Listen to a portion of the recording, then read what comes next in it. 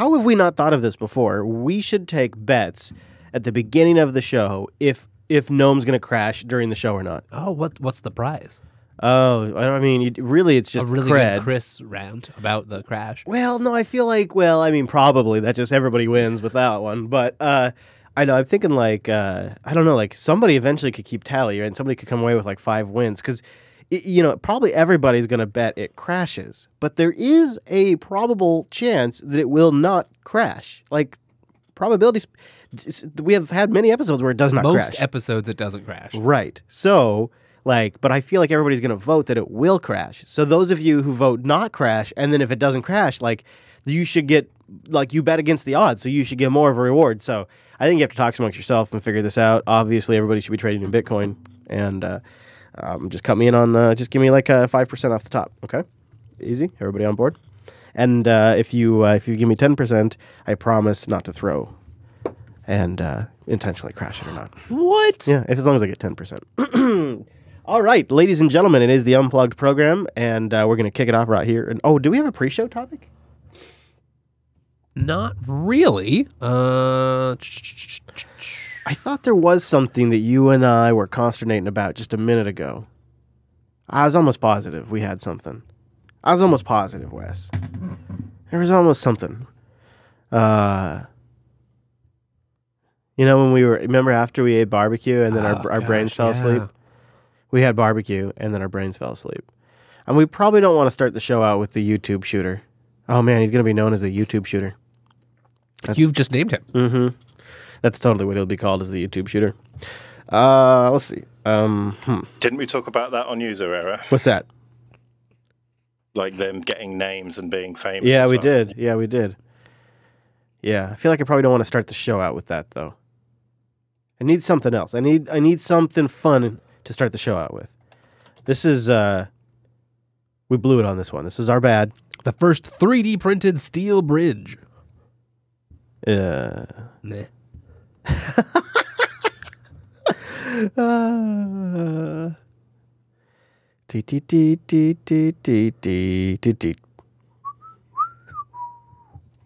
I'm taking suggestions now, too, from the chat room, if anybody wants to go over there.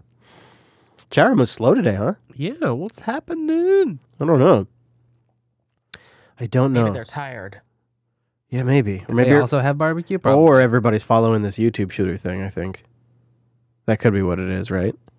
It's on a down note now. Oh, what's the note? What's the latest?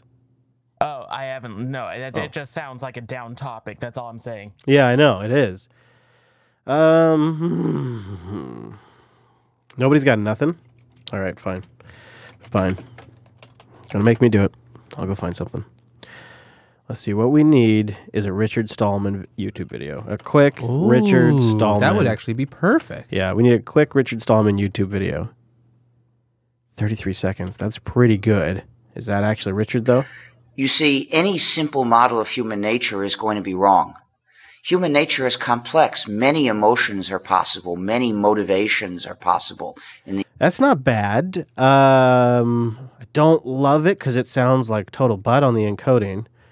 Yeah, so I would like to find something else. Probably shouldn't play 10 years of Richard Stallman pedophile quotes. I wonder if are they actual quotes by Richard Stallman or somebody? Prostitution, adultery, Yeah, that doesn't do it for me. Richard Stallman, 6 minutes. Richard Stallman slams Apple fanboys. Richard Stallman slams Ubuntu. Richard Stallman loses it. That could be interesting. Yeah. Richard Stallman explains everything. Damn. There's a lot in that one, for sure. Proof Richard Stallman is a cuck. Okay. All right. Okay. And the other thing is that a beginner shouldn't be installing operating systems. Go to a user group and find someone who loves installing the system to help people. I've never installed GNU/Linux. I never saw a point in learning how. I've never installed GNU/Linux. I've never installed GNU/Linux. I never saw a point in learning how. Okay. YouTube is just... The thing is, though, that Stallman couldn't possibly be a cuck because you need a wife and a friend to do that. I actually thought it was going to be like a political statement. Yeah, sure. That's what I thought it was about. The human mind. So That's so far as our winner. But if anybody has a better one, please drop it in the chat room. Something short, 40, 30 seconds at most. That's like a good Stallman soundbite. We could start with the free software song. Oh, sure. Sing along, maybe? Mumble sing along. Another Richard Stallman pedophile video. Huh. It's really a thing on there. Apparently. Free software examples, Richard Stallman. Let's see here. Richard Stallman explains how we can be free. It's 12 minutes. All right. Well, we're eliminating it down to two things. There's this one. un ritmo de 7 compases. Entonces, si les parece un poco confuso, Yeah, he's multilingual. no es un error. Por ejemplo, es este ritmo. Okay. But no big deal.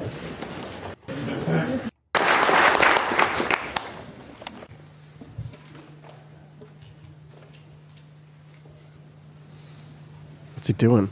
He's just futzing with himself. Please raise your hands if you cannot hear me. Okay, see, if I get laughter from all around the room, then I know the system is working. I'm pleased to welcome Richard Stallman as our speaker. Richard, or RMS, is a new project, something that we can do, and I'm sure that will... Out to be what? Tell us now, so Richard, please. Rob is particular. All right. Well, I think we're gonna have to play the other quote because all those suck. There's nobody there. There's got to be a hot market for somebody cutting up RMS quotes and putting them up on YouTube in 40-second chunks. Yeah. Yeah. Well, maybe the problem is that you're looking on YouTube, which a platform he doesn't support. So out of respect for his simple beliefs, model of human nature is going to be wrong. Human nature is complex. Okay, I'm gonna save that here in a second. We'll play that. But my Plasma desktop's all broken. Where's producer Michael? I want to blame him. I'm having massive Plasma desktop issues today. Massive. Actually, they're not massive, but they are annoying. So it'd be nice to sound complain. like a broken record. Oh my God! Are you seriously gonna say XFCE? You bastard! You bastard!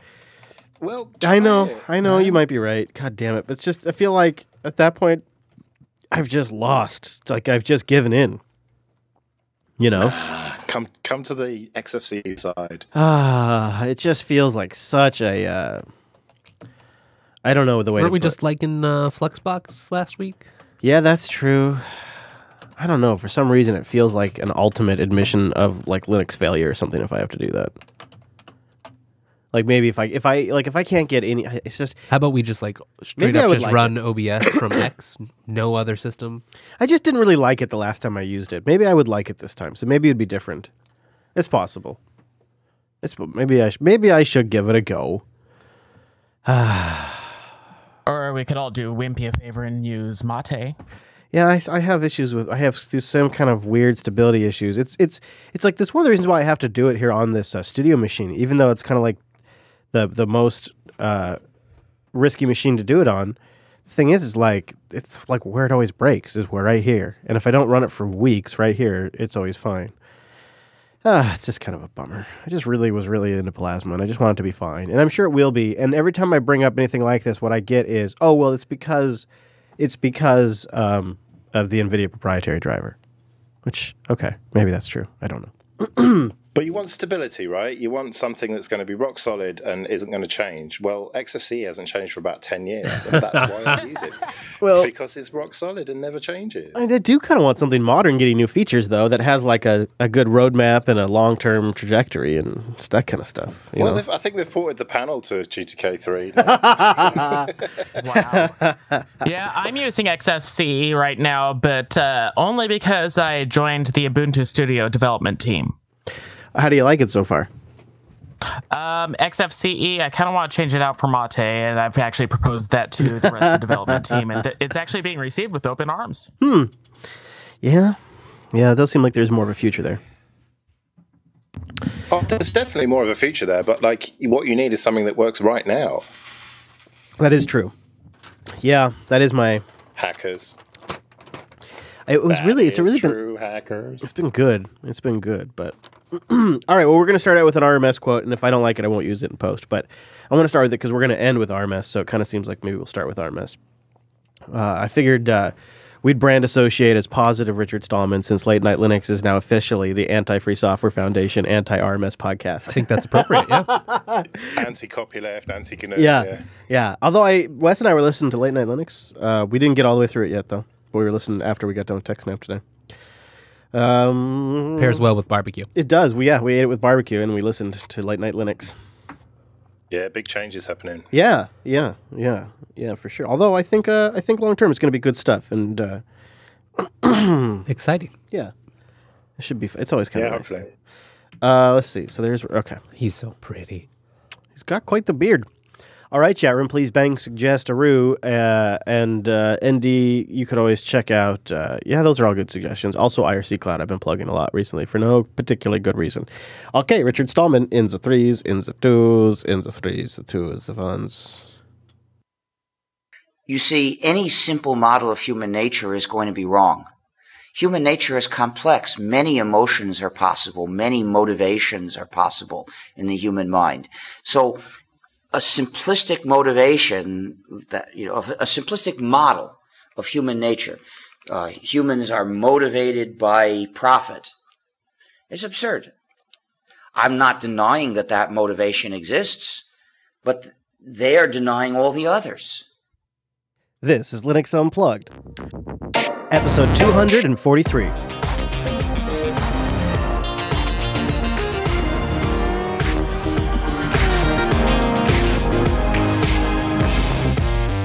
Oh, welcome to Linux Unplugged, your weekly Linux talk show that was just listening to some wise words of RMS, something like that, mixing its words up apparently before the show starts. My name somehow is still Chris. My name is Wes, at least I think. Hello, Wes. I hope so. I hope so, too. You'll keep us grounded today while we rush through what is undoubtedly a huge show. We've got some big news up front, big changes coming on a couple of different fronts. Some nice new features arriving as well, so we'll talk about all of that across a couple of different distributions and software projects. And then a new version of Qubes OS is out. We'll tell you a little bit about that.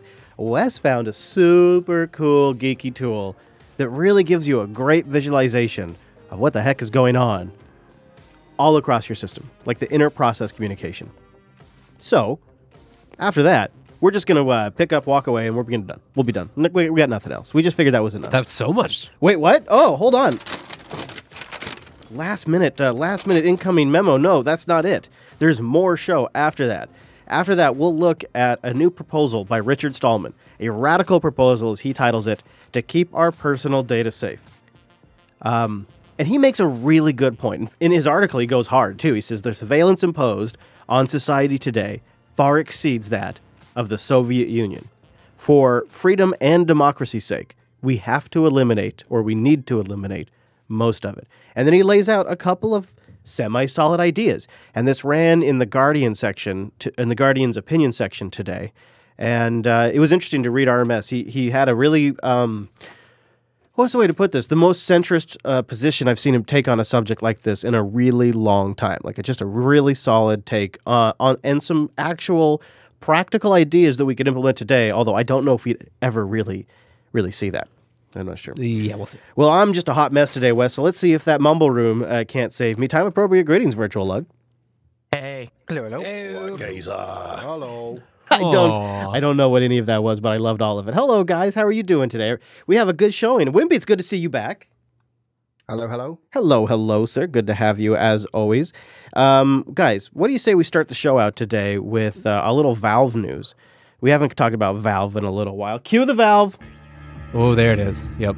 Ooh, send shivers down my spine every time. I don't think this move surprises anyone, but it appears that Steam machines are just silently disappearing from the Valve website. Yeah, Liam over at gamingonlinux.com has this. He says, in fact, the entire hardware page on Steam is now gone.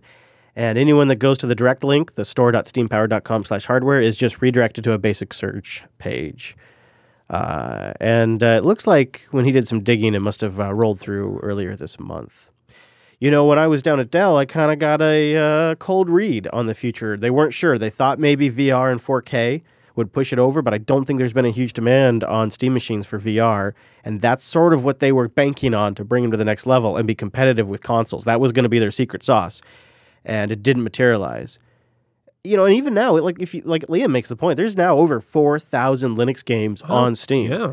With more releasing every single day. Of course, a lot of them are junk, but that just how it always goes. Some of them are great, too. I gotta be honest, I think I bought into the hype pretty big back in the day when these things were first announced, because if you remember, it was a hype sandwich. It had Windows Store momentum that was freaking out Valve and Epic and other game developers. And then you had the whole layer, the tasty layer of the Steam client getting developed and created for Linux. And then the finish at the bottom there was the nice savory fact that then they were going to ship purpose-built hardware to run Steam, and they were going to create their own Linux distribution. And how can I not get excited about that? That's some exciting shit. The reality is, though, that consoles have really not changed much since they launched the market. Microsoft and Sony and Nintendo have continued to lock that market up. Console gamers seem to be a different type of gamer than PC gamers to a large extent. I don't know. Maybe I'm wrong. I'm not a big gamer, but it seems to be that the markets aren't. Maybe there's not a big crossover there. Right, and there hasn't been a huge amount of radical change either. That would naturally lead to a new contender coming in. Yeah, I know maybe this is just them redoing stuff, but I don't know. Anybody in the Mumble Room have any takes on Valve pulling down the Steam machines off of the website? Is this a sign that things are over? Bit. Yeah, I think a lot of it has to do with the very successful Steam Link, because you can then just use your regular PC across the network, plug it into your TV, and boom, there's your console. I can 100% see that. Yep. Yeah, the Steam Link and the Steam controller have been the successful byproducts of that experiment. Very much so, yeah. And exactly, as a proud owner, I'm like, yeah, that's it. That's got to be it. And it makes sense. Then you invest once in a really nice graphics card and a really nice desktop PC, and then you can stream it to multiple televisions. And it actually works. I've got one. I've only used it a little bit, but I was impressed. It actually works. And NVIDIA's got something similar that's built into the NVIDIA Shield. You can do the same thing to the NVIDIA Shield TV if you have a Windows box. Right. So there you go. I don't know. All right, how about a mystery? You guys want a little mystery?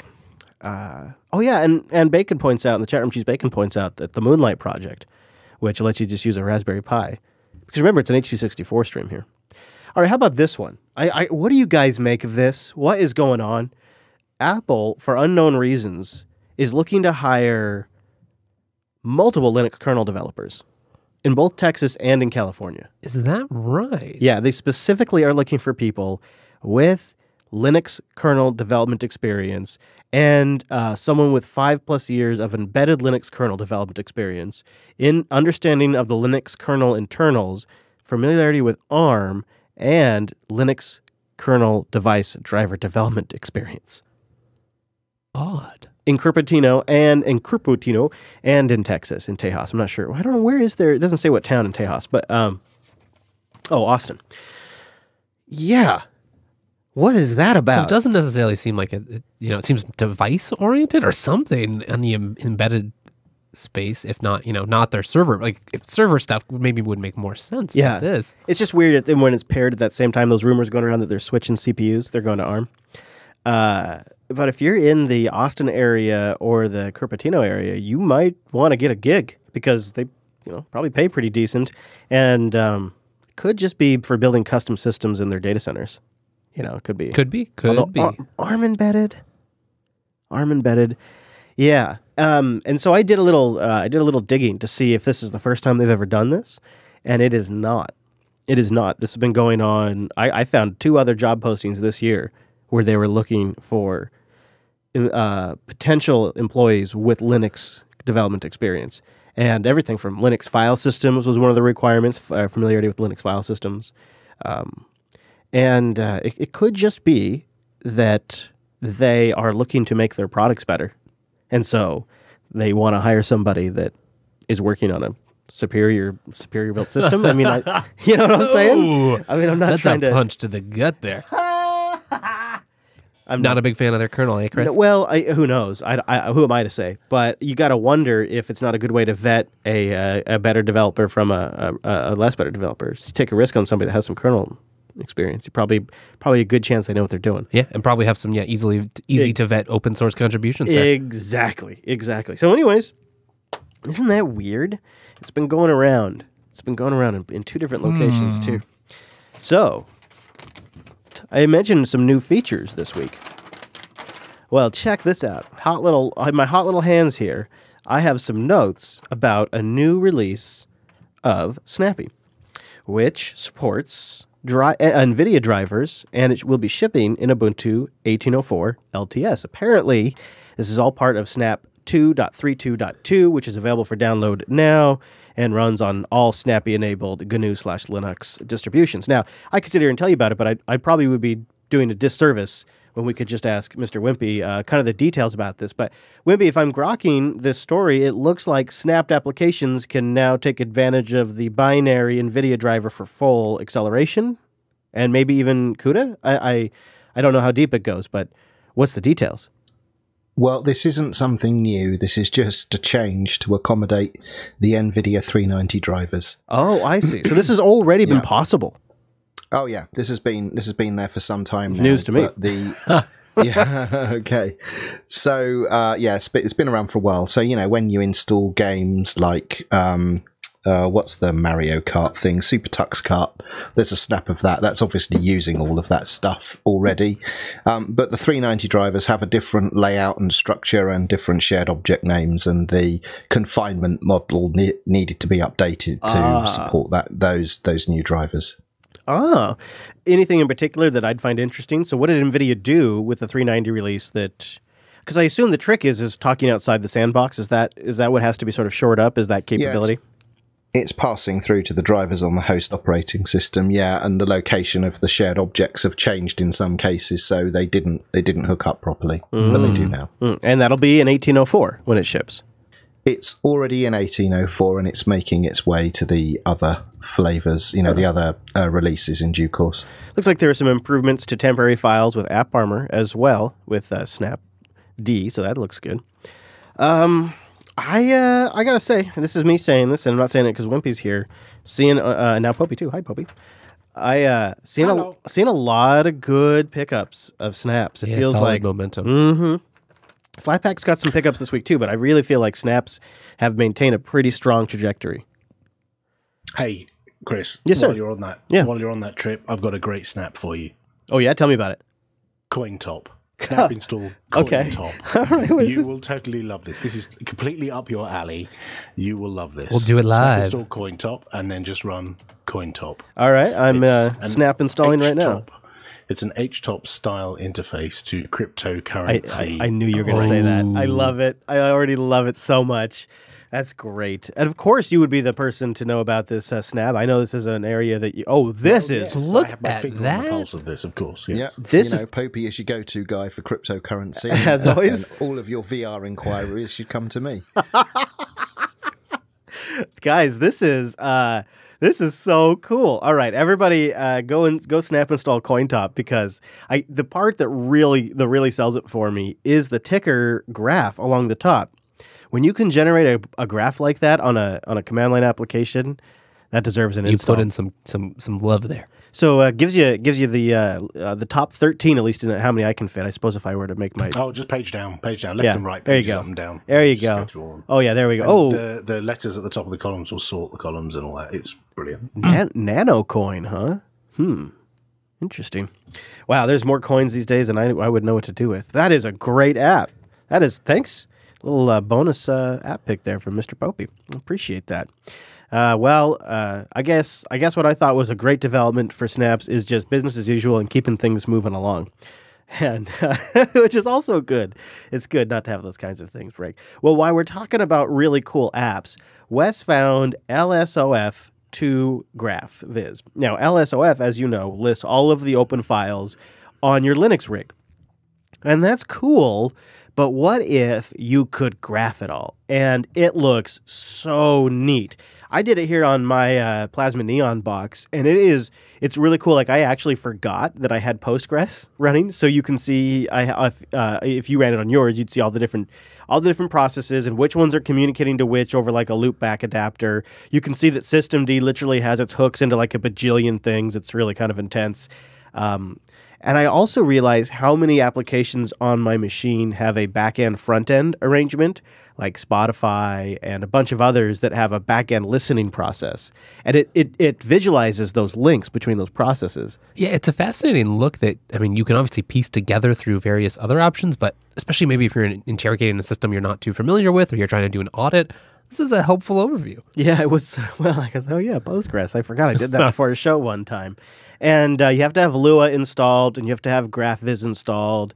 And if you're on 1604 and you install Lua 5.3, the package maintainer didn't set up a symbolic link, so you have to symbolically link user bin Lua 5.3 to user bin Lua. But once you do those things, it generates a nice, pretty graph for you. It sure does. And we'll have a link in the show notes if you want to see that. New show notes too. Got to mention this.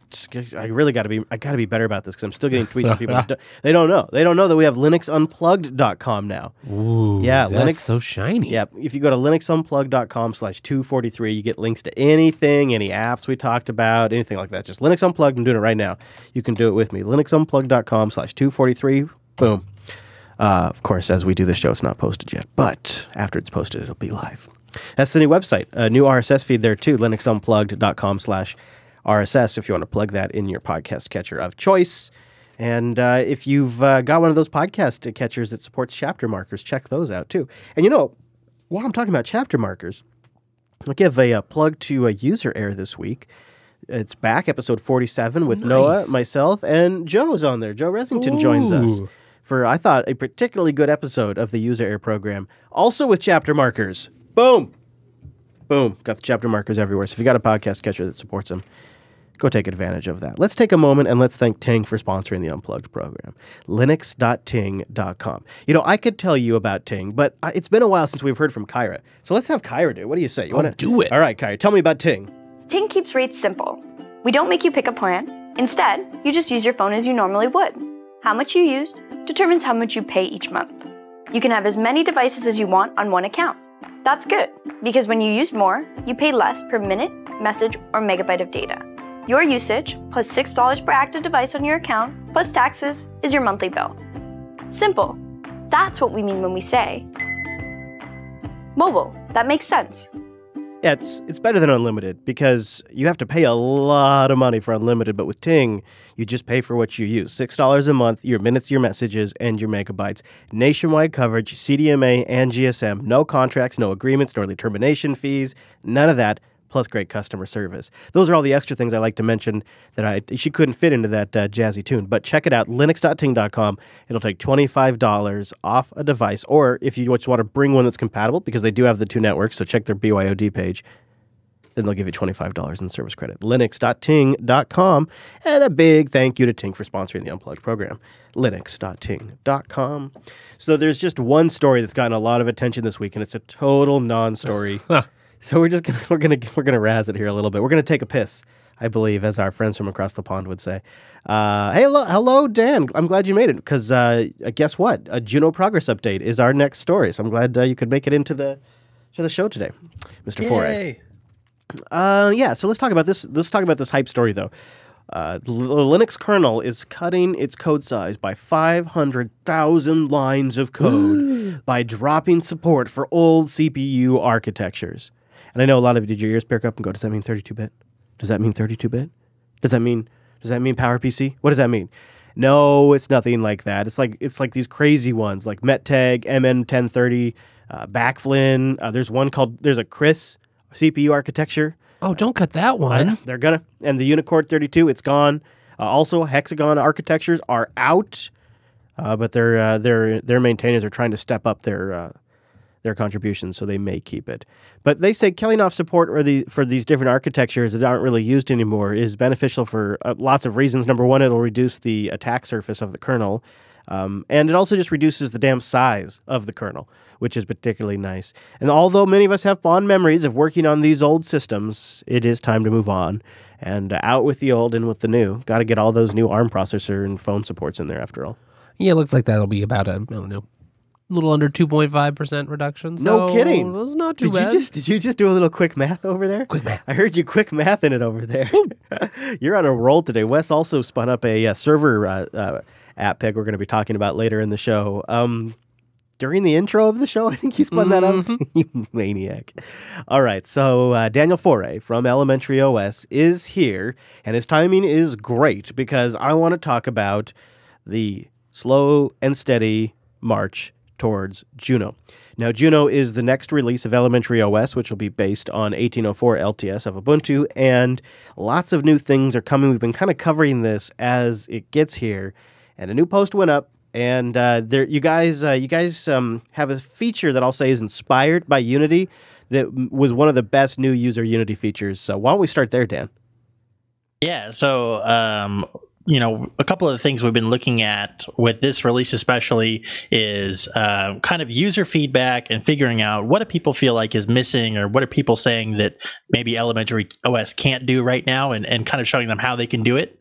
And so this is, I think, one of the great ways that Unity showed them how you can use keyboard shortcuts there. And so we said, hey, this is a great idea. Let's implement it. So you mash down the super key, essentially, and if you hold it long enough, a pop-up comes up with an overview of the keyboard shortcuts that the end user might want to cycle through a window or switch workspaces or take a screenshot or even zoom an application in.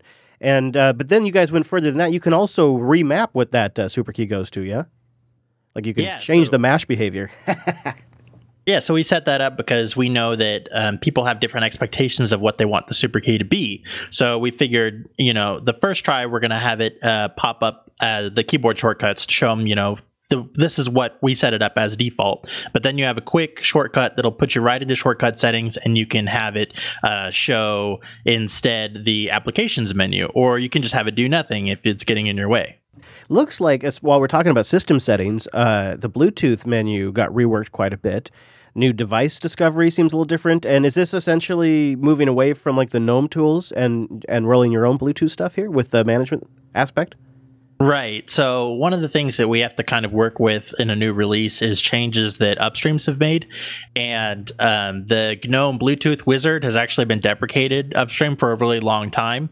And so we've kind of finally moved away from that and have more of our own tools. Wow. It looks nice and clean, as it always does. It almost goes without saying these days that it always looks nice and clean. Okay. Thanks. So the one thing that I wasn't clear on is you guys have GeoClue, a GeoClue API that developers that are creating applications for Elementary OS can use to ascertain the user's location, and that's controllable by the end user. So what's new with Juno? Because that's already existed, correct? Right. So we had the GeoClue API in before, but there were some big problems. One was that we didn't have any documentation available for it on Voladoc. Another was that you had to ship a custom vAPI file with your app to actually use it. So that was kind of inconvenient, and you have to know how to do that. And then another big issue we had is there was no real incentive for developers or users to care about this API because they had no kind of control or interaction with it. Well, and now it's like even more like what the part I didn't quite grok was like, now it's like down to the nearest town, or like you can get more fine-grained of how close it gets for the user. What we do is that now when an app wants to get your location through GeoClue, we throw up a little alert dialog and we ask you permission, and then we let you know what kind of accuracy that the app is requesting. So you can know. Oh, hey, I see. Okay. Right. So if you have an app that should only be requesting country level, but it's requesting street level, you can say, hey, no, I don't want to do that. That's slick. Well, so that's those are the things that jumped out at me. Is there any other things anything I missed or anything you want to mention?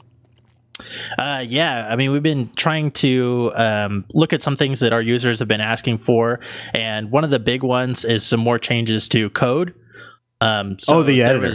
Yeah, there was recently a poll in the Vala Google Plus community that said that more people are using elementary code to write Vala apps than gedit and GNOME Builder combined. Wow. Huh. Yeah, so we're really going hard on trying to make this a great code editor. Yeah. We've added a new fast style scheme switcher, so you can easily go into dark mode with Solarize Dark or light mode with Solarize Light, and that's just a one button click back and forth. I like that. Yeah, I see that. This is one of these. I don't have I ever. Wasn't this renamed? Like this is. I knew this by another name before, didn't I? Before it became code. Yeah. So in Elementary OS Loki, we shipped it as Scratch. And that's it. This is a total rebranding. Okay. Well, dang, it looks great. And so now it's called Code, and that was formerly the artist formerly known as Scratch. Okay. Right. Dang. And those are just the things you're talking about at this point. Just the things. Yeah. There were some App Center updates as well, some changing over, like going from updates to installed, and a few other like tightening up of the UI there. It's good stuff, Dan. It's good stuff.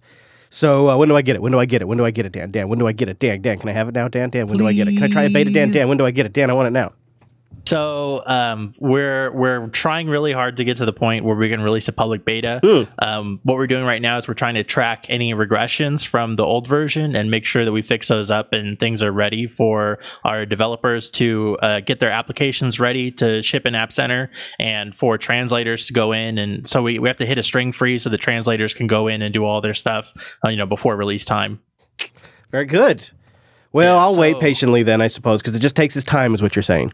Yeah. So Ubuntu though is going final beta though, right? So as far as upstreams are that's tracking nicely. So that'll save us and let us focus in on just kind of cleaning up and then getting ready to roll that beta out like real soon. Ooh. All right. I'm excited.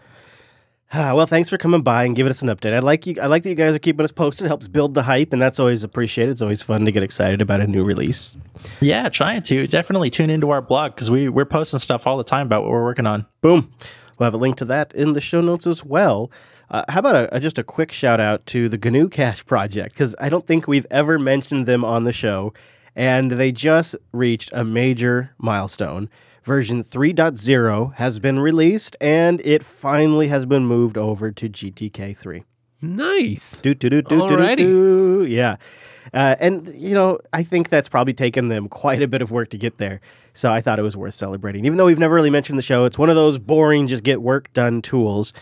But it is kind of great. Yeah, I mean, for double entry, simple double entry accounting stuff, works pretty nicely. It looks like they've added support for some online service APIs too. Oh, that's handy. So it could be, and some improvements to the SQL database backend stuff. So GNU Cache 3.0 with GTK3 now baked in.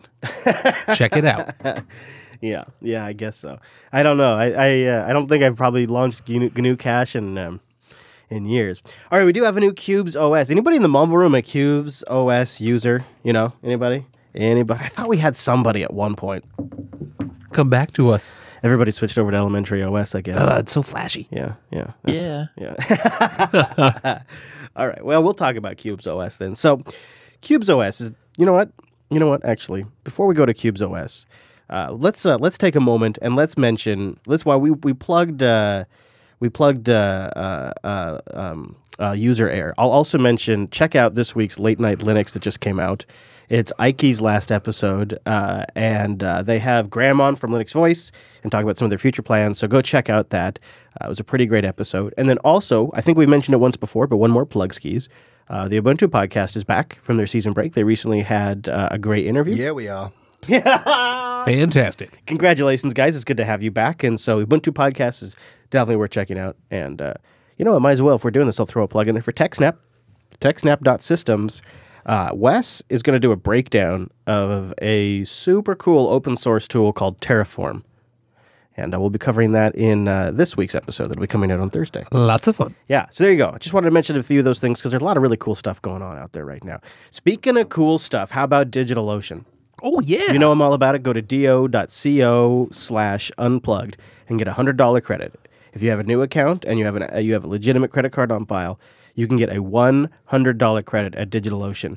This is secure, reliable, predictable pricing, super easy infrastructure at scale, And they now have flexible droplets. You can mix and match the resources that are most appropriate for your application. do.co/action. I've told you so much about DigitalOcean. Wouldn't it be good? Wouldn't it be good to hear from somebody else, Wes, for once? Please. DigitalOcean's cloud computing platform was designed with simplicity in mind, giving development teams the ability to easily manage infrastructure. That's why thousands of businesses around the world are building, deploying, and scaling their applications faster and more efficiently on DigitalOcean. Using our simple control panel or API, you and your team can seamlessly go from deploying to scaling highly available web, mobile, PaaS, DBaaS, or machine learning applications. In just a matter of seconds, quickly set up one to thousands of virtual machines, easily secure servers and enable performance monitoring, and effortlessly attach more storage.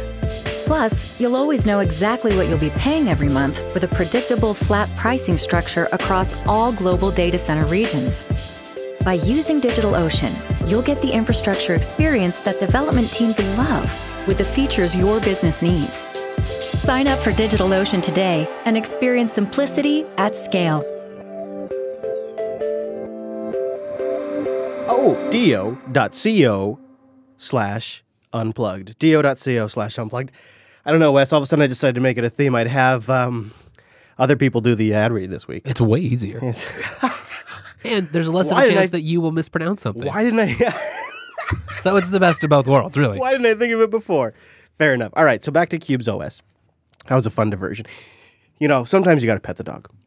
Sure thing. Sometimes keep him happy. Yeah. Cubes OS 4.0 is out after nearly 2 years in development, countless hours of testing. You and I did mention it recently. It's got a new admin API, a brand new core stack, fully virtualized VMs for enhanced security, multiple flexible disposable VM templates that can be spun up immediately, a brand new RPC policy system, a powerful new VM volume manager that makes it easy to keep different VMs on external drives. That's super cool. Says, hey, get this drive, plug it in, let's go. New template system and a rewritten command line interface. That's like a lot of stuff. And I think the virtualization changes stuff has been huge in this version of Cubes OS. So big congratulations to Cubes OS for the brand new release. I don't really, I know that the Purism laptops are going to be shipping with Cubes OS. I don't personally have a use for it yet, but it is very cool. The idea is that you run everything in its own isolated VM. So you have a web browser VM, you have a chat VM, you have an IRC VM. Like you have all these VMs on your system, and there is some resource sharing they do, so it's not like it's massively right. But the idea is that then everything has its own independent stack. And then as long as your virtualizer is secure, then your applications are isolated and secure. It's like containers. Who needs that, right? Yeah, we already have virtual machines. And it's interesting to watch Cubes sort of respond in now a container world, because Cubes has been around for a long time, since before Docker was really, a common idea. And so they've sort of had to watch the market move around them a little bit, and they've had to adapt to that. And I think this release reflects that. Yeah, it's impressive that, despite I certainly don't use it very, very much either, though this is making me want to give it a spin one of these upcoming weeks. They have a lot of momentum going for themselves and making constant improvements. Yep, exactly. And we're going to talk a little bit about Richard Stallman's post here in a bit. And I think maybe we could revisit that then. Oh, yeah. That security kind of stuff. But yeah, maybe one of these days, Wes. Maybe one of these days. We're avoiding the whole challenges thing for a while. One of these days, we could do like a Cubes OS week or something. Oh, that could be fun. Especially if we could run it on our laptops. Mm-hmm. But we both put it on the laptop, and we work out of that for a week. See what it's like. Really get an appreciation for that workflow. Would it be doable? I wonder if people might be listening that do this all the time and might just think it's not that big of a deal. I don't know. Okay, well, let's do a little app pick here. It's kind of a server-side app pick, and something that Wes got set up, like I said, during the intro. I've been thinking a lot recently about Discord versus IRC. As some of you guys know, we did a poll in the show, and it was pretty much universally IRC that won.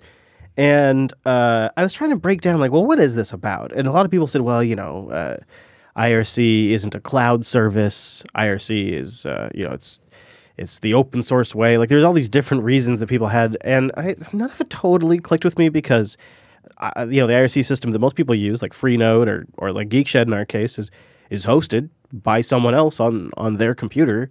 It's kind of technically a cloud service. It's just the cloud service that we didn't call cloud services back in the day. It was just a server you connected to. But if IRC were to launch today, that would be considered a cloud service. And so I didn't really buy the argument that moving away from Discord got us off the cloud or something like that. But you can't argue that one thing you can do with IRC that you can't do with Discord is you can truly brew your own IRC server, roll it yourself if you want. Definitely. And that kind of got me down this path of like, what other things do we commonly now use as hosted services that we could quickly and easily re-implement for ourselves if we didn't need something huge and large scale. Maybe you don't need a free node scale IRC system. Maybe you don't even need something as large as what Jupiter Broadcasting needs, 20, 30, 40 people in an IRC room, nothing massive. Do you really have to, how many hoops do you have to go through to just do this yourself? Right. Maybe you just need a private server, behind closed doors to orchestrate a couple things. So how easy is it? Well, Wes found Oregano. Oregano is a modern experimental IRC server written in Go. Yeah, you've guessed it was either going to be Go or Rust, didn't you? It's designed to be simple to set up and use, and it includes features such as UTF-8 NICs, channel names, client accounts with SASL, and IRC v3 support. And you got up and running on your laptop there. Actually, it's running up on a DigitalOcean droplet. Of course. I should have known. What is your initial impressions on the difficulty to set it up and all that kind of stuff? Oh, it was quite easy. They've got releases available. There's also looks like it's in the AUR as well if you want to give it a go that way. But really, you just go to the release pages on their GitHub, download it, extract a tarball. They've got a couple commands you can run to set up the certs and set up a DB, and then away you go. I've posted an IP there in the IRC for our live listeners. Cool. You guys can go check in, start chatting. There's a hashtag JB channel right now. I found a couple of things about it that I liked. It's got native support for TLS SSL. It's got YAML configuration files that are easy to read. Passwords are stored in bcrypt and are also salted, which I like all those things. And it, at least from your description, seems to be easy to set up. So if you wanted to, if you did want to take this under your own control and you didn't need something large scale, I mean, I don't know. I'm not trying to say what this can or can't scale up to, but I think a lot of times we get sort of carried away when we try to say we're going to replace Google or we're going to replace Discord, and we try to replace it with something at their scale. It's just not possible. But we don't all need that scale. And this is an example of an application that you just put on a VPS in a couple of minutes that if you wanted to, everyone at work in your office could be using this. Yeah, no, I don't think that would work just fine. Yeah, and then maybe you wouldn't need Slack. And if it doesn't take hours to get it set up and secured, if it can be as simple as, I mean, how many minutes did it take you? 5-10 minutes? Less than that, yeah. 3 minutes? I don't know. Because one of the appeals of Slack is when you just want to create a Slack group, you just go click a button, put a name in there, and start inviting people, and you're good to go. Well, this isn't that much longer. It's something you control, and there was just that creepy story about Slack giving access to your direct messages to management, and, this doesn't have those problems, and anybody using any old IRC client can use it. That's pretty cool. And then if you want cloud support, you combine it with something like IRC Cloud. Yeah, right. There you go. You have a layered solution. Yeah. It's pretty neat, huh? Yeah, it's simple, no nonsense. I don't know that it's as configurable as some of the standard IRC servers, but you might not need that, right? Like especially maybe you just are using it to transfer data or automate some bots and processes around the office. This could be cool too. Like you just need to spin it up during an event, right? You use it to coordinate during an event or something like that, and then when the event's over, you spin it down. You just turn it right off. Yeah. So, anyways, that's called Oregano, and we will have a link to it in the show notes. And it looks like they also have a couple of different test servers that are always running that you can check out as well. Levi's here to check it out. Levi says he approves of it, don't you, Levi? Yeah, Levi, the studio dog. He likes Oregano. He probably does, actually. He probably does. Get out of there. Do you have any use for your own IRC server? I don't really. I mean, what I want, because we can sometimes have hundreds of people in there, I just don't think I'd want to use something like this. Right. And I mean, it kind of makes sense as part of the business to have not really our special sauce to host our own IRC server. So, but I don't know that I need one, but I could see it if maybe you've already written some IRC bots or you're just like a small office of tech savvy people and you just need someone to store your chat logs and make async communication and other things easier. Maybe you're doing a podcast. Doing a podcast. You got a podcast with a few dozen people watching live. I mean, like right now, there's probably not so many people in the chat room that we couldn't host all these people on it. I'm sure. We could even give it a shot. Yeah. Well, some of them maybe right now. You have people logging in? Yeah, looks like we got a couple people checking it out. Eric, TechMav. Eric, you got in there? I got in there. Yeah, nice. Sure did. Good. Have fun. That's nice. It's really fast. Yeah. Yeah, this is just running on the baseline DO droplet. So. Well, there you go. And now you're off to running your own infrastructure, Wes. You didn't even have to use Terraform. And I did not. Yeah. Well, that's pretty cool. If you have any other kind of like really nice self-hosted services that, it's something that we haven't really talked a lot about before because we've done the Nextcloud thing. We've done all that. But I could also see this being helpful maybe if you're just trying to learn like to write an IRC implementation or something. You want something to either see the source or just hack against locally, running it there, writing your client to attach to. That could be easy too. Yeah. Let us know what else you've been self-hosting or would like to see us attempt. Go to linuxunplug.com/contact and put it in there. Because I think it's not that like we have to be all like anti-hosted services, but I think that if we can opt to use something like this from time to time, it sort of forces the rest of the industry, the software ecosystem, to still support it. So I'm always a big fan of that. And we're going to get into Richard Stallman. This is kind of a good segue actually. He wrote a post over at The Guardian, and he calls it a radical proposal to keep your personal data safe. And he really does. I'll just kind of read it, and then we can talk about it because he does a good job of sort of illustrating a couple of points that maybe could be practical, could possibly work. Maybe we'll discuss that because I think that's sort of the question. But he writes, journalists have been asking me whether the revolution against the abuse of Facebook data could be a turning point for the campaign to recover privacy. He says that could happen if the public makes a campaign for a broader and deeper push. Broader meaning extending to all surveillance systems, not just Facebook. Deeper meaning to advance from regulating the use of data to regulating the accumulation of data. Because surveillance is so pervasive, restoring privacy is necessarily a big change and requires powerful measures. The surveillance imposed on us today far exceeds that of the Soviet Union. For freedom and democracy's sake, we need to eliminate most of it. There are so many ways to use data to hurt people that the only safe database is the one that was never collected. Thus, instead of the EU's approach to mainly regulating how personal data may be used with its General Data Protection Regulation, or GDPR, I propose a law to stop systems from collecting personal data. He means altogether. And the most robust way to do that, the way that can't be set aside at the whim of a government, is to require systems to be built so as not to collect data about a person. The basic principle is that a system must be designed not to collect certain data if its basic function can be carried out without that data.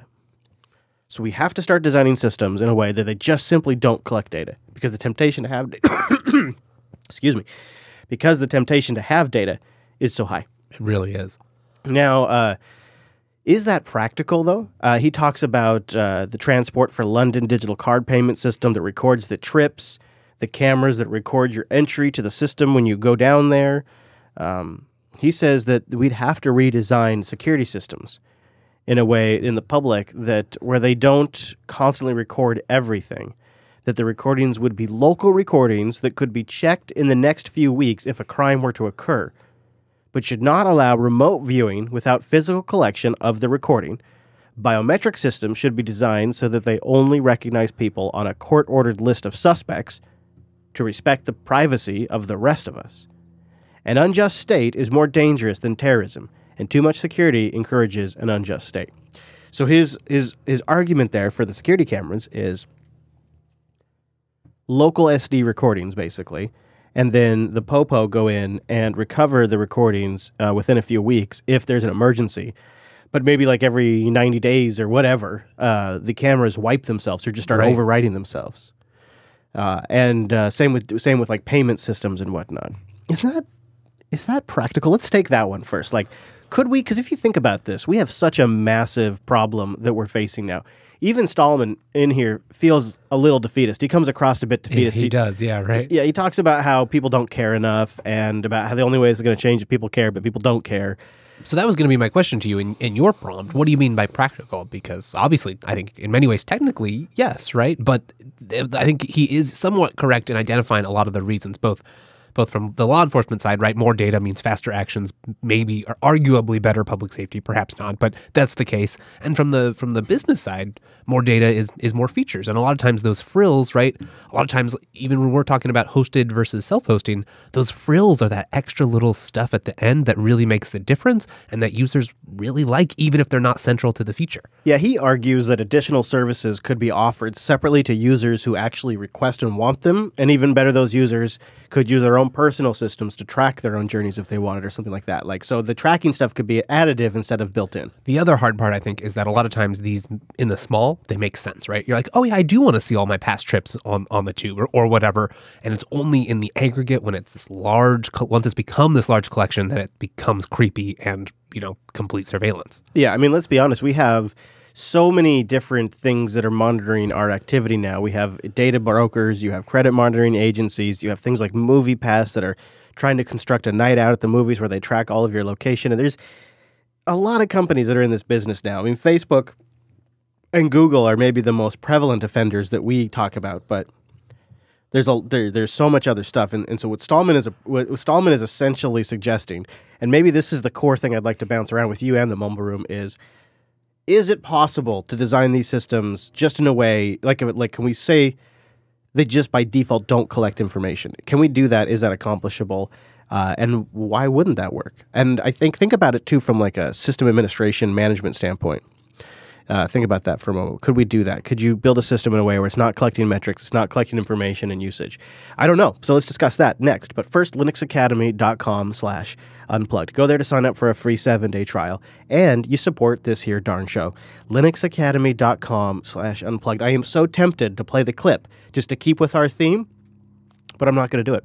I'm going to change it up from what you expect. And I'm going to tell you, just go over there yourself because it is great.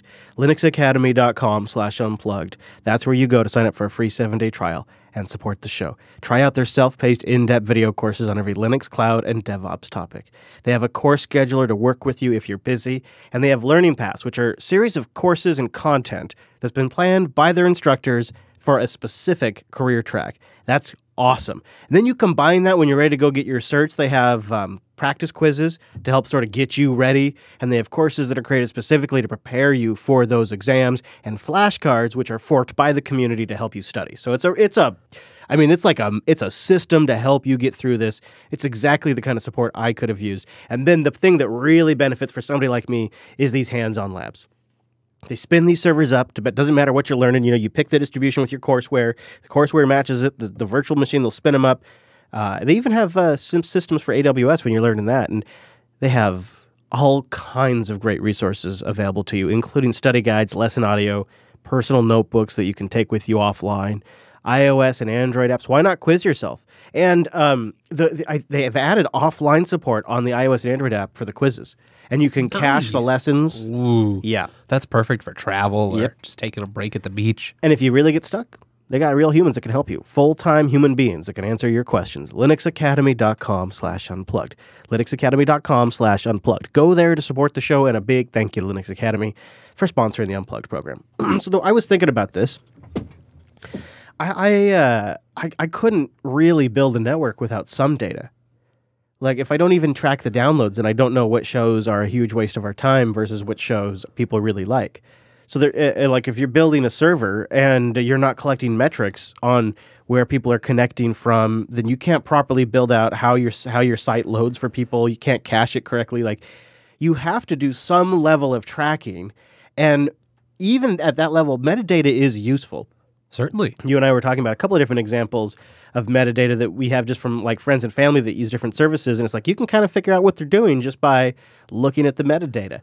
And I definitely wish Stallman was right here, but it just doesn't seem possible. It just doesn't seem, it seems like we've gone too far down that route. You could technically do it, but there's not enough motivation to pull it off. Do you think I'm wrong? Well, I wish you were more wrong. I mean, I think in an alternate universe, it all seems possible. It seems like it could be within our reach, except it's going to be a lot of work, and it's going to because it's one of those like we can but should we questions, right. And that takes impulse control and principles that you apply on a daily basis, especially in the face of like profit-driven motives or other things. And that's where I think it breaks down. Do you think, okay, so I think maybe this could change if people started to really value what their personal information was worth. Like if a couple of things keep happening that make people understand the value of it. So Minimec suggests that perhaps it's an opt-in feature, but would people actually pay for that, Mini, or would they, if you don't offer to them for free, they're not going to bother? You know what I'm saying? Like I get the idea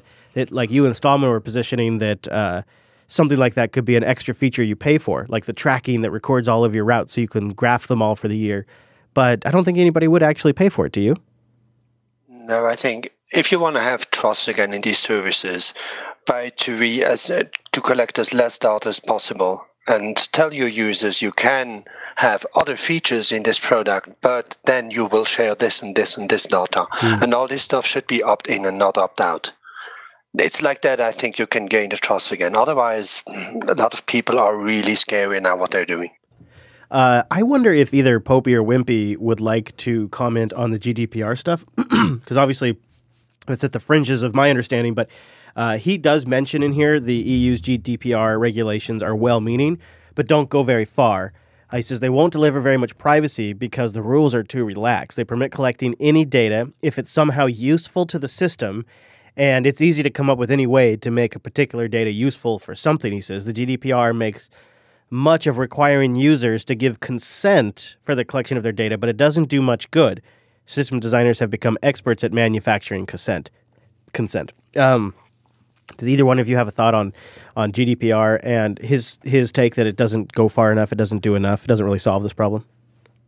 I would love to offer some erudite insight into that, but I've accidentally started playing Bomb Jack using MAME. Good for you. Yes, respect. Fine, that's fine. That means that's a lot more fun, probably.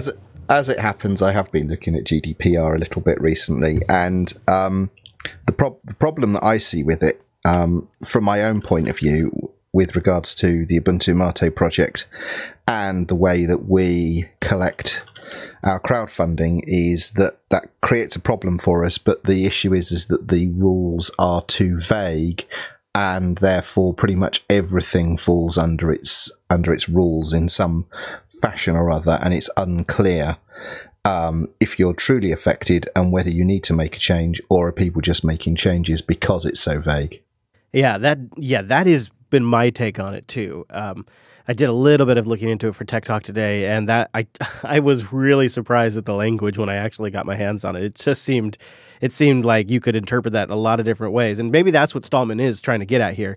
He says that we just have to stop surveillance before it even begins to prevent this, and I think that ship's already sailed, unfortunately, and that's why I think he's a little defeatist. Like, I think some part of him must know it's too late. It's, Right. And like maybe there are opportunities to choose some services if more services and things spring up that do claim at least to have those principles. But there are so many, like with cameras, like things that governments use, there's so many little areas that often are ignored by the public. It's hard to see there being a lot of scrutiny or impetus to make changes there. He does give a plug, though, for their one-click cashment payment. GNU Taler, T-A-L-E-R? Taler? I don't know. Probably not Taler. It's a electronic payment system under development that they hope to make operational this year, and they're pretty jazzed about it. So he gives it a plug in the Guardian article there. I have not actually played with. I have heard of it before. It looks like they've got a snazzier site now. So that's the first step. Yeah, that is. I don't know. I read this and I think, boy, good idea. The problem is that it just doesn't scale. Like his idea for local storage and cameras, that doesn't scale. It simply is. There's too many cameras now, and there's too few people to monitor them, and it's too late. This ship's already sailed. I wonder if is there time? Can this abate some potential AI machine learning problems? We're only getting started in the creep factors possible in that technology. Can we forestall some developments? Yeah, well, is there something you can individually do is what I was thinking about. Like, what if you just became an international man of mystery or woman intentionally? Like we talked about this before, but like you start using VPNs regularly. You start using GPG all the time. You maybe use different names for different sites. You use different containers in Firefox to create different identities. Or live CDs only. Yeah, like maybe you start behaving like somebody who is trying to cover their tracks a little bit, so that way it just becomes normal. And then the more of us who do it, it's just the norm. Like there's, oh yeah, that's just what technology people do. Oh, those techies, they're always using all that security. Right. We've seen things like some devices that try to VPN as a router at the edge or funnel you through Tor. Mm-hmm. Yeah. So if you did those things, then that would mitigate tracking. And I saw this hat. I saw this hat that blocks face recognition. I wonder if we could find it. Hat that blocks face. Let's find. It's a face recognition prevention hat. It's the most funniest thing because it's well, that's actually kind of a funny thing when you search for that. You get a lot of funny different results. But somebody is working on a hat that has a built-in LED light array in the brim, which blocks facial recognition cameras. And so you can wear that when you go out if you were super, super paranoid. See, that's the thing. Right there, I just did it. We have to stop talking like it's a super paranoid thing to do. Like it just has to become okay and normal to want to have a hat that blocks facial recognition. Right, that your personal privacy is a reasonable thing to protect without having to explain why or feel like you're suspicious or paranoid. And nobody listening is going to do it. Nobody. I wonder what that tells us. Maybe this is something we're just okay with. Maybe if we collect a whole bunch of information, we can find out what that tells us. Yeah, I think it tells us the scale of economies with technology and the momentum there is so strong that this is happening. That we're now capable of having machines that are capable of analyzing images. We can have them monitor multiple video feeds at the same time, and that capability is just beginning. It's just going to get more advanced. It's here. And we've all known it. Anybody that's been in technology for years has known this is coming. We've all known this is coming. Yes. It's so obvious because the machines are getting better and better with machine vision and all of that. So I guess the next conversation we need to be having and should already be having is, what do we change about society and society's understanding of technology to make sure that this is properly stewarded so that people can be good shepherds of this stuff? Is that possible, or is that pie in the sky? It is pie in the sky. It seems possible. It seems like that could be a track that we could head down, but because nobody in here, I don't believe anybody in the mumble room, I don't believe probably anyone listening is going to start wearing a hat to block facial recognition, is going to start using VPNs all the time, is going to use GPG. Maybe those things are maybes, but it's going to be such a minority of the audience that does it. It could literally be down to you could fit them on, you could count them with one hand. How many people in our audience? Let alone popular culture. And how do you get that movement to start? Sure, there's lots of people concerned about Facebook, it's not going to happen. We just don't have that level of skill or interest. And there's just so many new devices coming online all the time that track your activity, that generate metadata, that even just, I covered an article that was looking at they put a packet with consent, they put a packet capture at the router and just looked at the data generated by smart appliances like smart plugs and the Alexa and that stuff. And they were able to get a pretty good idea of what was going on in the household. Right? So that's all. It's happened already. Yep. It's happened. And people still want those features, right? Just think about how many people, even in our audience, are still hooked on Google services, because it turns out when they read all of your email with machines, it's nice, right? Or they when they know all of the calendar appointments you have, they can do clever things, and you like those things. Yeah, I'm taking the kids on spring break a road trip over the weekend, and in my Google Now cards is a card for here's the things to do in that town, and I'm like, wow. It read my email, figured out that I booked a campsite, and then generated a card of the highlights of what to do in that town without me ever prompting for a single thing. I don't know if, good or bad. It's just interesting that it can do that. So we're there. So that's why I think we have to talk about the good stewardship stuff a little bit. And maybe really we can't possibly come up with a solution here, but maybe we can come up with a way to start the conversation. I don't know. Right. Sets of principles, and then maybe eventual regulation or other steps so that these can be ingrained, right? How do we set up at least guardrails so that maybe some of these can still exist if you want them, but that we can be assured that some sort of privacy-centered policies are being followed on the back end? Pie in the sky stuff on this week's episode, Wes. I'm depressed now. It's being driven by corporations, right? So it's going to be difficult. But I guess we are their customers. And I think there have been cases in the past, right, where like consumer sentiment changed, and companies were forced to reflect on that. But it's a slow process, and I think also somewhat unpredictable. Yeah. I'll give, if anybody in the Mumble Room wants to give a final word on the idea of kind of what we do now that we're at this point with the Googles and the Facebooks and the Cambridge Analyticas and all of the other monitors out there, what is the next step that we can practically take? Does anybody have thoughts on that? You mentioned GPG. That is definitely a way to encrypt email and make it possible. And I just recently found a way to do it with Apple Mail. Is anybody going to seek that out? No. Yeah. Unfortunately. And so that's just kind of the world we're living in, is that nobody even knows they can do it, let alone will do it. Yeah. Yeah, and the thing is Stallman's not going to be around forever, and there's really almost nobody that gets media recognition that's banging that drum like that. Eben Moglen. Yeah, is the name. Well, and Edward, I could name a couple others. Edward Snowden has been also, making some public statements about Cubes OS, for example, has been promoted by Edward Snowden. So there's others, but it's a handful of people, don't you think, Dar? I think it's a handful of people, but you don't really want many people to do this. See, Stallman is an issue sometimes because of his other political views. Eben Moglen seems to be the most balanced person so far in terms of being to the positions of Stallman, because Stallman is usually a little bit of the extreme to kind of make that contrast to the middle ground that most people actually live in. Eben Moglen is kind of more towards spending that side, but actually still reaches the people of the middle ground. Edward Snowden, he's always going to have that reputation of the past of what he has done. Yeah. And then you have to think, he still uses, the proprietary product still. He says Apple is good and things like that. That's not really the message for a foundation like that. So Stallman's solution for privacy, is build the systems not to collect the data to begin with. But my counter to that was we're so far past that.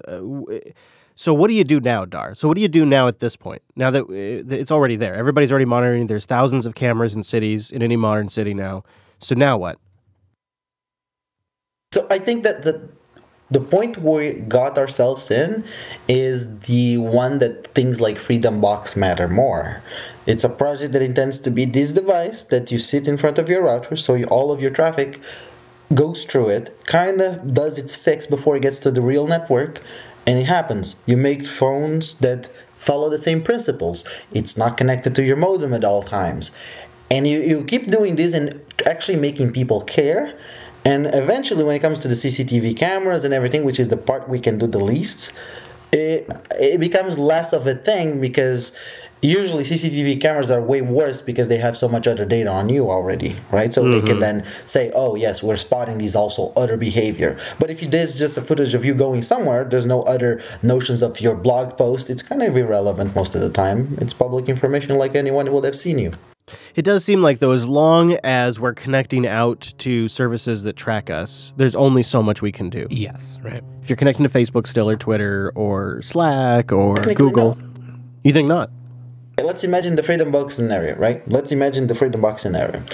You post on Facebook, but Freedom Box already sees that you're posting on Facebook, so encrypts the message. You see it as if it was decrypted. Your friends see it as if it was decrypted. Yes, it is stored in Facebook, but ultimately it's encrypted text that actually is there in the database. I didn't realize that was a capability of the Freedom Box. That would be that if that was possible. Like, so the Freedom Box is essentially doing encryption of the Facebook post and decryption on the other end automatically in this scenario, in this hypothetical scenario. This is the type of idea that Freedom Box aims to achieve. It's not at that stage. It's hard work. It requires a lot of people, and not that many people are working on that project, which makes it funny enough because, its importance. But ultimately, it does some of the primary fundamental things, like your email actually intends to do this for all email providers, actually intercepting there.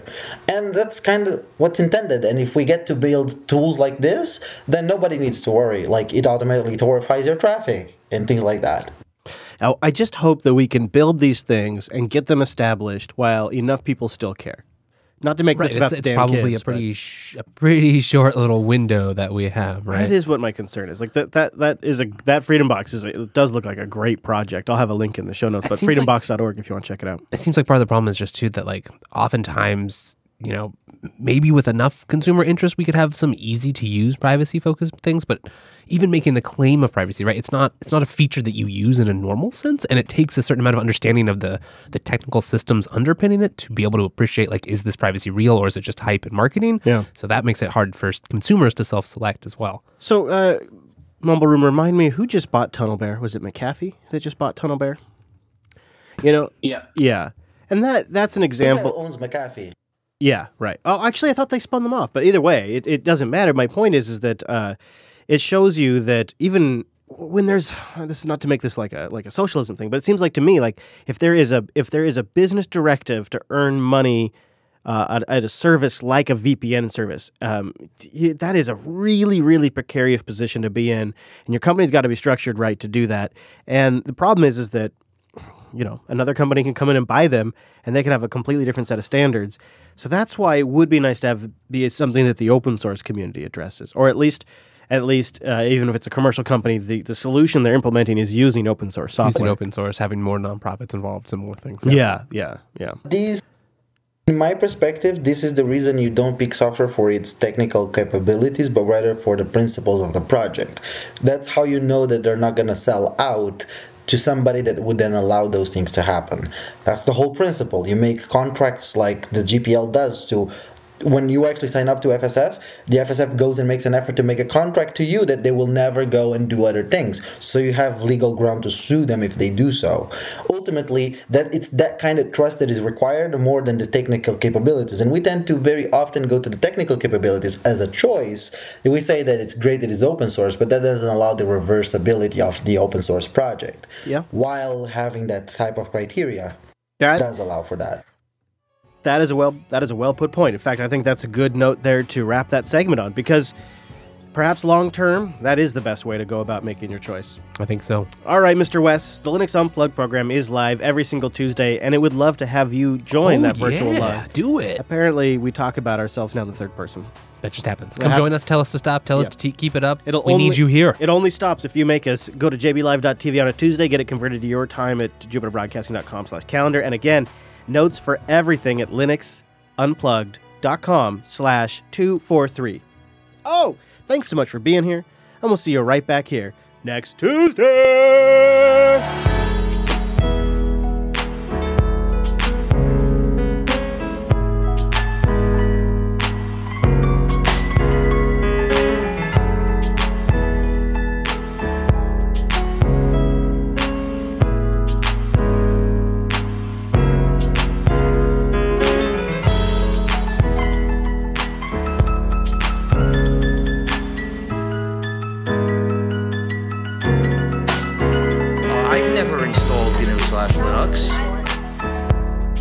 All right. We name this thing, and then we get out of here. Amazing. Good job, everybody. I know it was kind of an awkward, somber episode with that shooting going down. Yeah, it's true. That's weird. Has anybody seen any update? Is the YouTube shooting? Listen, we were busy. Yeah, we were. That's some pretty serious stuff. Okay? Yeah, I don't... I saw something about a woman with a self-inflicted gunshot wound, so that's all I've heard. Okay. Yeah, I'll keep an eye out. Anyways, let's pick our title. Yeah, it's just heartbreaking when that kind of stuff happens, really. So hopefully everybody at YouTube is okay, including some people that we know that work there. So yeah, our thoughts are with them. All right, jbtitles.com, jbtitles.com. Yeah, Dar, I think that was a good point. I'm glad we were able to end it on that. Yeah, definitely. And Dan, thank you very much for making it. That made beautiful. That made that segment much better, as always. So I appreciate you. Thank you, too, to everybody else for making it. Good to have all you guys here. You guys are the tops. The Stallman Directive, not too bad. No, not bad at all. Plundered privacy booty. The code of code is code. 404 Stallman not found. Clouds of participation or IRC. Yeah, you have to look at it yourselves. That's difficult. My brain isn't working too good today. Yeah, it is. It's busted, Wes. I've used all my brain. I have to take the rest of the week off. I think you should. I've used all my brain. Everyone buffer. hang tight. Yeah. We'll be back next week. Yeah. All done. Just put reruns on, see if anyone notices. Yeah, we'll just go back and we'll play episode 43 in place of episode 243 and see if anybody even notices. You could all. Well, you know what? Let's go see what we were talking about 200 episodes ago. I wonder if we can find that. You think we can? All right, you guys go boat while I go see what we decide for us. We can't title this. No. My brain is way. Hey, there's loads of noise in the mumble room. I can't hear a word. Who is that? Sorry. Who is that? Linux Unplugged. Let's see. I don't have that noise. What noise? I don't hear any noise. No, neither. Oh, good. Maybe it's just maybe. Let's see. Episode. Interesting. 31 is when we changed over to the new logo. Okay, so I guess I can't call it new anymore. Let's see. The standard logo. 43. Mint 7, fresh or stagnant. Oh, interesting. Wow. Yeah. What was the verdict? Well, I have a feeling I would say stale, but Hey, Chris. Yes, sir. Have you got a tremendous amount of spare time today? Not particularly, but I got to edit this here. But no, that's fine. Well, that's mysterious, though. Yeah, that's so mysterious. That's super mysterious, though. You're leaving me hanging. You're just letting that dangle. Well, I'll let you choose whether to do this or not. But if you do snap install SDL pop, SDL, the simple direct media layer, SDL POP, and then run SDL pop. Let's give this a It's go. not my fault if you lose the rest of your day. Noted. Yeah, that's fair. Yes, that is a good disclaimer. We're going to give it a go. All right. The Stallman Directive is winning right now, by the way. So if you have a title opinion. All right. So now I'm going to run SDL pop. Does this need sound or anything? Or sound. Do you have better the with sound, recording yes. somewhere else? This is amazing. This is amazing. This is amazing. Okay. So to quick save and load, press. Oh, I didn't. Oh no! What? Oh, Prince of Persia! Amazing. Is this? It's an SDL re-implementation of the DOS disassembly that was done a little while ago. What? This is great. This is so great. Looks good. Oh man, I didn't read the. Keep the kids busy over spring break. Yeah, what? I didn't read the keys though, so I have no idea how to move. All I know is I have 60 minutes. Arrow keys, Control, and Alt are the only keys you need. Arrow keys, Control, and Alt. Nothing happens. Nothing happens. It's all I want to. Oh, that's gonna be fun. So I'm gonna have to snap install SDL pop on all the things now. Boy, CoinTop and These are two SDL snap pop winners today. Yeah, the good times just keep on snapping. I love it. Hey, Chris, it's Ironic. Hello, Ironic. Sorry I was late. I wanted to talk to you about linuxserver.io.